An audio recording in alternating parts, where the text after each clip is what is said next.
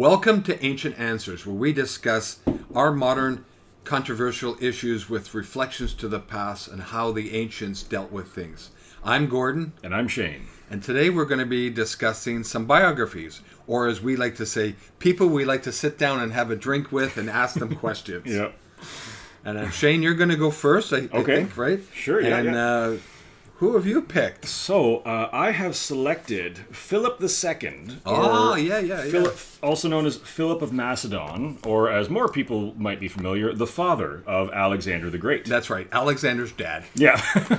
So, now, the reason why I picked Philip of Macedon is that just about everyone knows who Alexander the Great was. You know, they hear the name. That's true. Exactly, right? I mean, if nothing else, there was the Oliver Stone film from 2003, I think it was.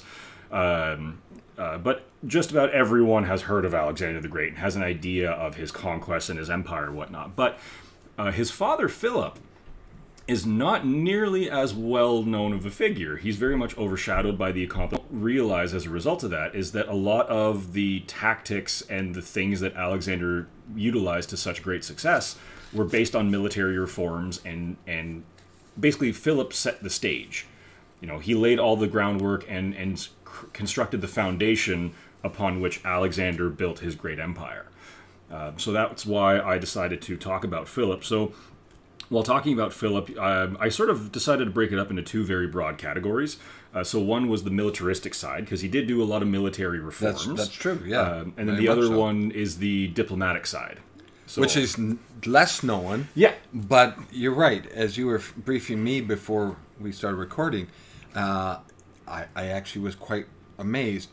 Because in some ways, going back to the Oliver Stone movie, which I actually quite liked, especially the Redux, like when it was re-edited, Philip, played by Val Kilmer, comes across as a little bit of a nutcase. Yeah. At least my perception.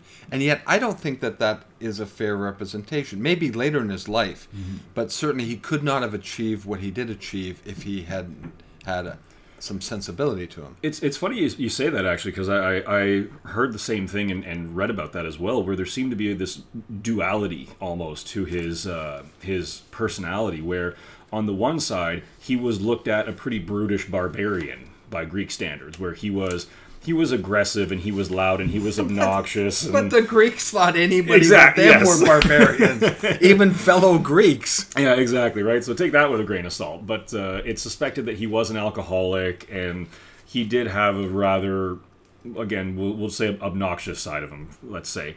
But then there's other differing records where they talk about the fact that he was a brilliant, charming negotiator, and he was such a shrewd diplomat, and he was so good at mollifying different sides and arbitrating different disputes and whatnot. So it's two very different views. That's right. As the Greeks say, he had words of honey. There you go. So to start with the military reforms, he made some drastic changes to the Macedonian army. Now, at this point in history, Macedonia had been racked by strife and civil wars, and there had been raids from the Illyrians in the northwest and Thracians in the east, and so it was a mess. There was all kinds of battles of succession and civil strife. It was a huge mess that Philip inherited. So when he started his military reforms, he took this ragtag, useless army, essentially, that had just been decimated in the previous decades, and he gave them new kit, new outfits. So first thing he did, the most well-known, is the sarissa. So the traditional hoplite spear that you see in like 300 in the traditional kind of Greek military was 8 feet long. Well, the sarissa spear that he introduced was 4 to 6 meters. So drastically longer, iron tip at the one end and a bronze or iron butt at the other. I see. So you could actually balance it. The balancing point was at the 3/4 mark from the front of the spear. Oh. So you're holding it very much towards the end, and it was still very well balanced because of the butt on the far side. You know something? I've seen pictures, and I never made the connection that was why they put the weight at the back. That makes sense. Yeah, because it creates a balancing point. The fulcrum moves further away from the front end where the spear tip is. But it also made it easier to ground the back end of the spear into the earth to stand up against charging cavalry. Okay, so when you line up all these soldiers holding these spears, 3 or 4 sticking out in sort of a progression, that is like an enormous hedgehog. Oh yeah, that's exactly it. The lines at the back would keep, because how deep was it? I think it was 8, or it was, the formation was 16 men deep and 8 across. That was a locos, it was referred to. So that was a unit of 128 men. So that was your your individual unit. Right. And so the ranks at the back would keep their spears vertical, and then those in the middle would actually hold them forward at a 45-degree angle. And this actually helped to reduce the projectiles that were coming in on the soldiers, because now there's this shield of wood and iron over the heads of the soldiers. So the arrows are kind of deflecting off and not as many are getting through. But then the first 4 or 5 ranks are holding their spears forward, so that by the time the enemy soldiers meet the front ranks of the Macedonian phalanx, they've had to go through 4 rows of wood and iron to get there. It was a devastating formation. It was absolutely earth-shattering. And it did have its vulnerabilities. It was vulnerable to, like, if it was broken up, if the formation was shattered, they would be decimated. They had trouble on uneven terrain. But Philip actually tried very hard to reduce those vulnerabilities by just training the heck out of the guys, out of his soldiers. So they would be drilled and oh yeah, and that was a big discipline change. Created. When you think about it, up until that time in history, that would have been a remarkable example of discipline. Yep. And that. Because remember, this is a time where we didn't have professional soldiers. These were farmers and craftsmen and tradesmen who then would be called on to fight in times of war. So you just kind of had to do the best you can with what you had. But he sort of ratcheted up the intensity a little bit, and he had much more formalized training regiments for these soldiers. So, to handle a spear that's 4 to 6 meters long, I mean, that's no mean feat. That's going to take some practice and some work, especially to do it in coordination with 127 other people in your unit. So that's in essence the military reforms that Philip had put through, creating the Macedonian phalanx that Alexander would then go on to use to massive effect when he was battling in Persia and in India and whatnot, moving further east. That's true. I mean, Alexander, was right. Although the relationship with him and Philip seems to have been a little problematic. Yeah. But yeah, that's right. Alexander would have inherited all those hard-working reforms that were hard-wrought reforms that were there, with the Macedonians feeling enlightened. Maybe not the right word, but invigorated. There you go. That's a good word. Yep. Invigorated by the success that they did see. And you're right. What is overlooked is Philip's skill as a negotiator. Yeah, and that's because Alexander not only inherited the military reforms that Philip had put through, but he also inherited what was essentially a unified Greece that Philip had he had essentially conquered Greece by the time he died. Well, the 4 generals that are famous because after Alexander dies, his empire is divided into 4, particularly like Seleucid and Ptolemy and so on. They were older than Alexander. They were, yeah. We forget that he was older. They had been subject to Philip's training. Yep. So they brought that skill, and they were remarkable men. Actually, really, all his generals seem to have been just remarkably well trained. They were. And although Alexander did go on the world of conquest, never went losing a battle, which is kind of what he's known for, he wasn't as violent as people may think. Mm-hmm. He wanted to have conquered people, but he wasn't there to extract excessive slavery. Mm-hmm. When he did take over the Persian Empire, he kind of embraced their culture. Yeah, he was criticized for that. Yeah.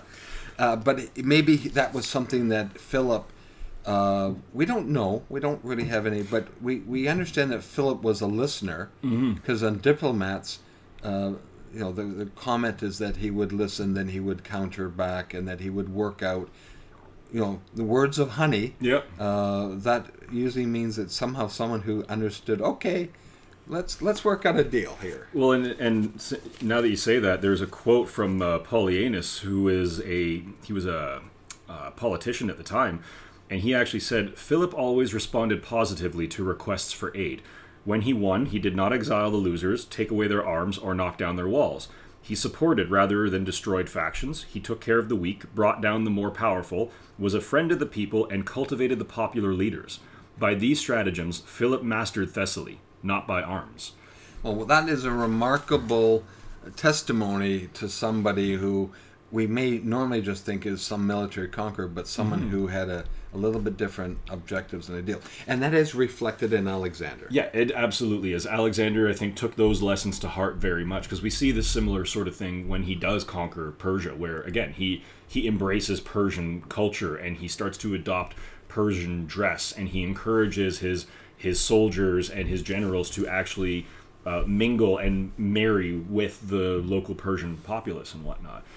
So yeah, Philip was a fascinating character, and he like I said, he essentially conquered Greece through mostly negotiating tactics. I mean, he made himself available as an arbiter and as a neutral party in all kinds of different military engagements, and he was able to flex the Macedonian muscles, and through step by step, he conquered all of Greece.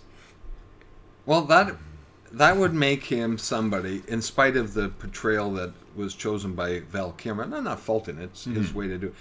Philip might have been one of those guys you want to sit down on a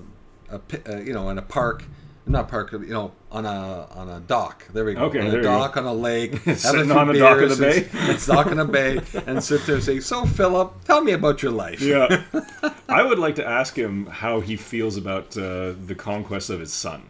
About the successes of Alex. yeah. I would love to get his opinion What do you think on of your what boy? Alexander did. Yeah. Your boy did well. Yeah. Yeah, but the problem is, he didn't last past 33. Yeah. Well, and Philip was assassinated by one of his own bodyguards, very surprisingly. Which is why the historians don't know. Yeah, we don't know. We don't what really the know reason was. Well, it was such a weird scenario too, because it was the day after Philip's daughter's wedding, and he was a bit of a he enjoyed the theater. He liked a spectacle, and so he was walking out into an amphitheater to the adulation of the crowd and their adoration, and he actually told one of his bodyguards to stand back because he wanted to show them, I'm not some tyrant who's afraid of getting a knife in the back everywhere. Like, I can stand among my people. Bad timing. And then he was immediately killed by another one of his bodyguards. Yeah. That's a mystery in history. It is, yeah. That we don't, there doesn't seem to be any written record of why he died. Yeah, there's no real motivation. But I mean, I'm sure he burned a few bridges along the way. You don't conquer all of Greece and, pacify the Illyrians and conquer Thrace and whatnot without making a few enemies. That's right. But still, he's a fascinating character. So the channel Kings and Generals on YouTube has a couple of really good videos about Macedonia before Philip's reign, and then Alexander's conquest as well. So those are good resources to check out. He's a neat character. Good. That was good. Who do you have for us, Gord? As you mentioned at the beginning, I picked Constantine, or also known as Constantine the Great. Yes. Flavius Valerius Constantinus is his Roman name. Romans and their names. Well, his dad was Constantine. Two of his sons was Constantine. Two of his grandsons were Constantine. And then 11 rulers of the Byzantium Empire that came later were named Constantinus. So the name has stuck around. However, I would love to sit down and have a chance to talk with him. He is such a character. Mm-hmm. Now, I'm going to do my best to cover things in this episode here, but there are entire 2-hour documentaries about him. His life was so immensely complicated. Yeah. Some highlights. One is his unique relationship with his mother, which is a transformative event within religion, Catholicism in particular. The fact that he was able to reunite an empire that had been administratively split up by his predecessor Diocletian. The fact that he introduced Christianity in a more official way is literally world-changing event. I don't know whether he had any foresight to get an idea that act, which he saw, most scholars believe, was to be a uniting act amongst Romans, would have transformative effect around the world. Mm-hmm. Literally, Christianity's origins, by all realistic account, were spurred by that.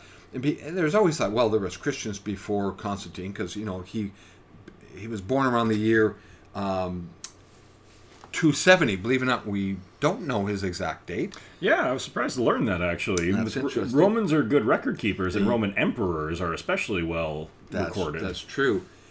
He was born in Nicias, now Nice, in Serbia.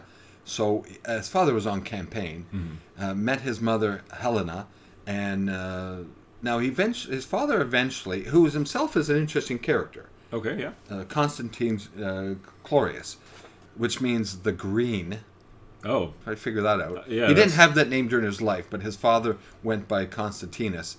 I'll come back to his mom because it's Constantine's mom. It plays a much bigger role later on, but then moved around. He was a military commander. Then when Diocletian decided to split the empire up, shortly afterwards, Constantine's father, was appointed the Caesar, or the second in command of the Western Empire. Okay. And he ended up relocating to England, Yep. Britannia at the time, to deal with a little rebellion that was going up in the north part of the island when he suddenly died in 306. Yeah, in modern-day York, right? Yeah. I can never pronounce the name of York's name. Iborakum? Iborakian.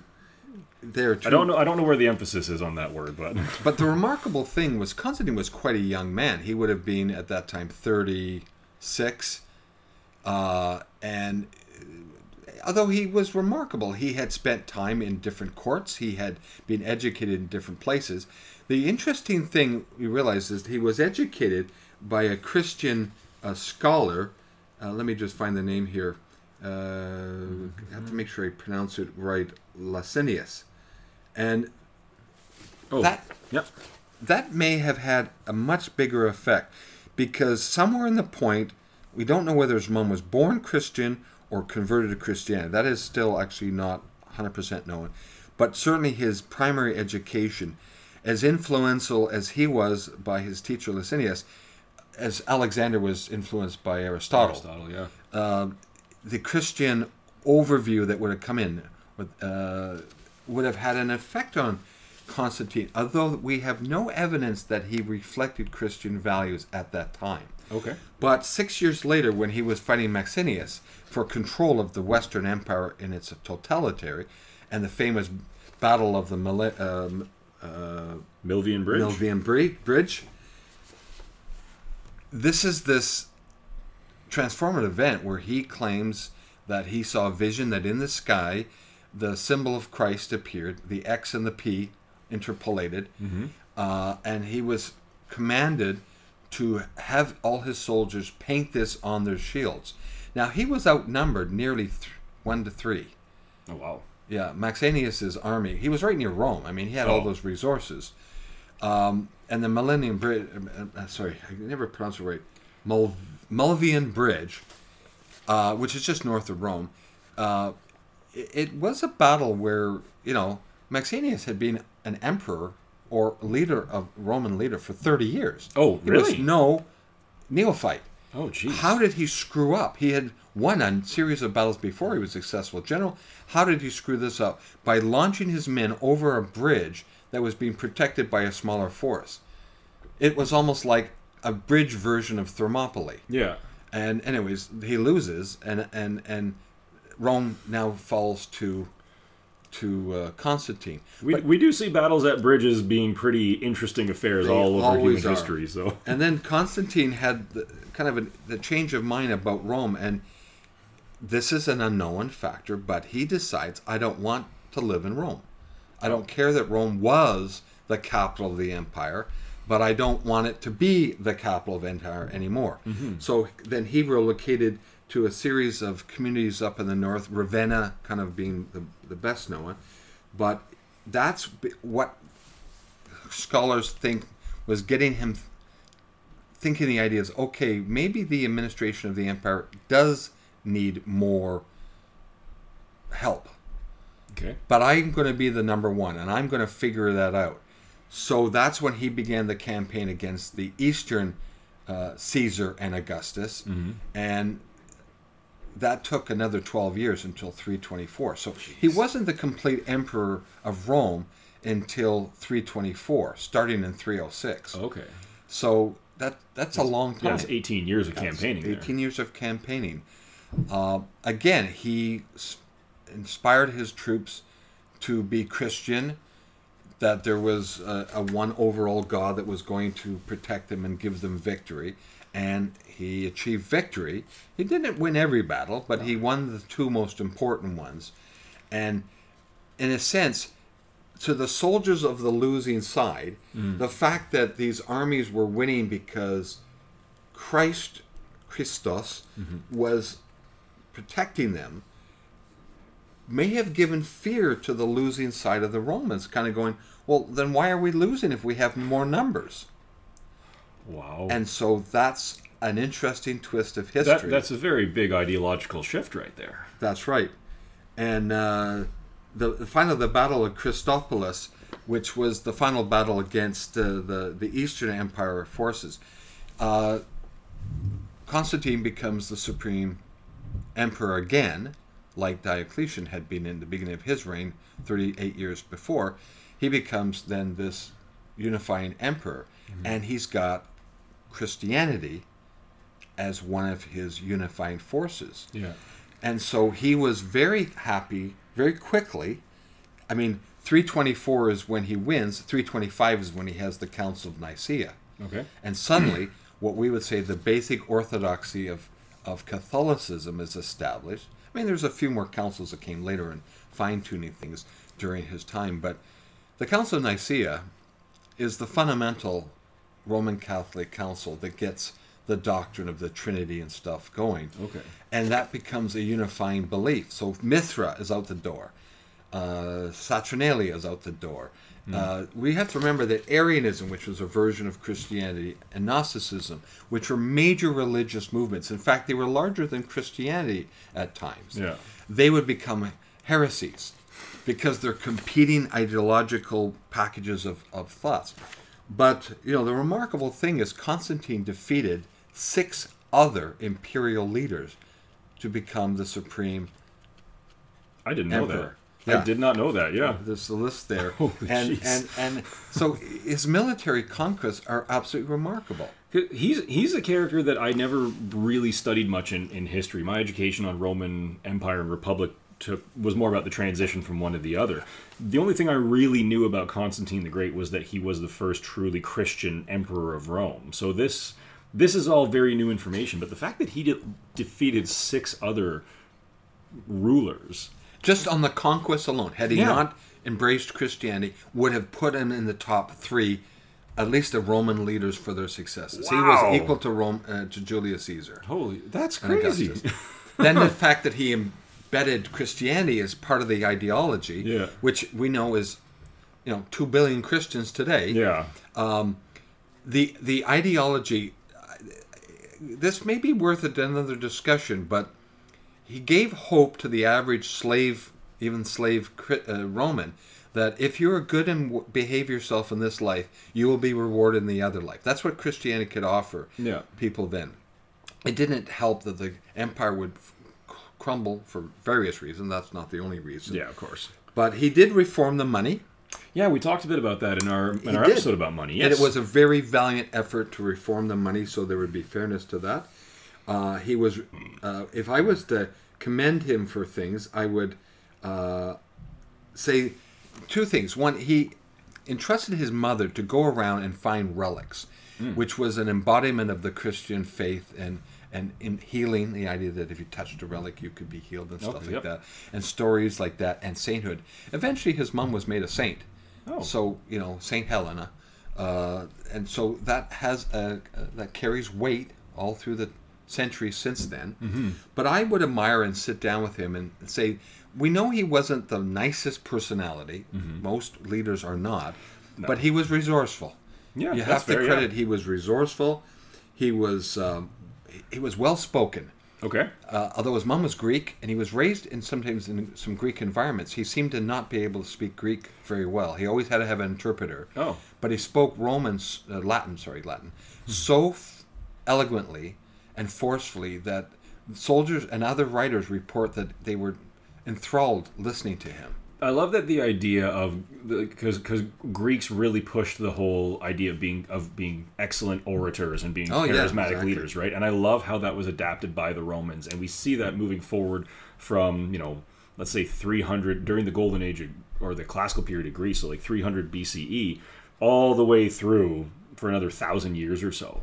That idea of being a good leader comes from being charismatic, and that comes from just being able to speak properly and elegantly. Yeah, because he had to keep his soldiers motivated. Yeah. He had to keep crowds motivated, and he knew how to play the games. He knew how to, everything about his ability to tackle political issues was driven by brilliance. Now, he also did something important, and it's overlooked. He wasn't alone.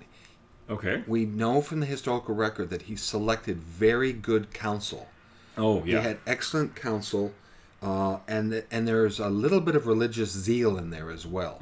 And so there was this thought amongst several of the surviving writers who were his counsel of some type that give the people what they want and they will love you. Yeah. Now that sounds self-serving, but it was a way. Don't punish the people and terrify them into abhorrence. Make them love you, and you will have more peace. That's reminiscent of Philip of Macedon right there, actually.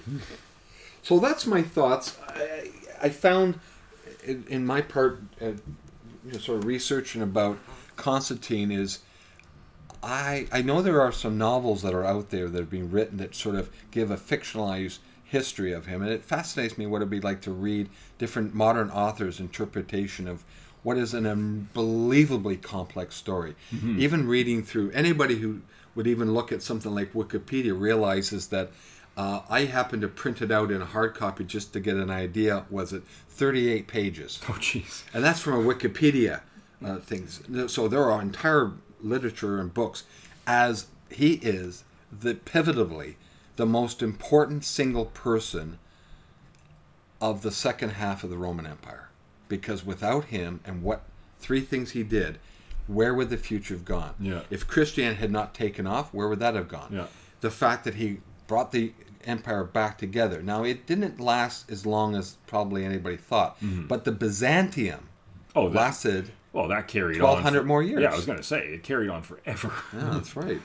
And the foundations of its administration were set up by his reforms. Yeah. That carried over. So there's where I go. So there's our biography episode. I got to say, as much as I admire Constantine, I am going to give him a hard time for getting rid of Saturnalia, because what a lot of people here might not realize is that we celebrate Christmas, or it's a traditional Christian holiday, but what a lot of people don't realize is that time of the year has nothing to do with the birth of Christ. That was when Saturnalia, a pagan festival, took place, and Christians basically went, "Oh, we happen to have a celebration happening at the same time." Let's just swap. And use it to co-opt people in Christianity. But imagine Christmas, but the sex, drugs, and rock and roll version. That was Saturnalia. So come on, man, you ruined everything. Damn you, Constantine. Constantine the okay. You made Christmas a holy holiday. Took all the fun right out of it. Oh, I didn't know that. That's true. That was Saturnalia. Yep. Yeah. Well, all right, Shane.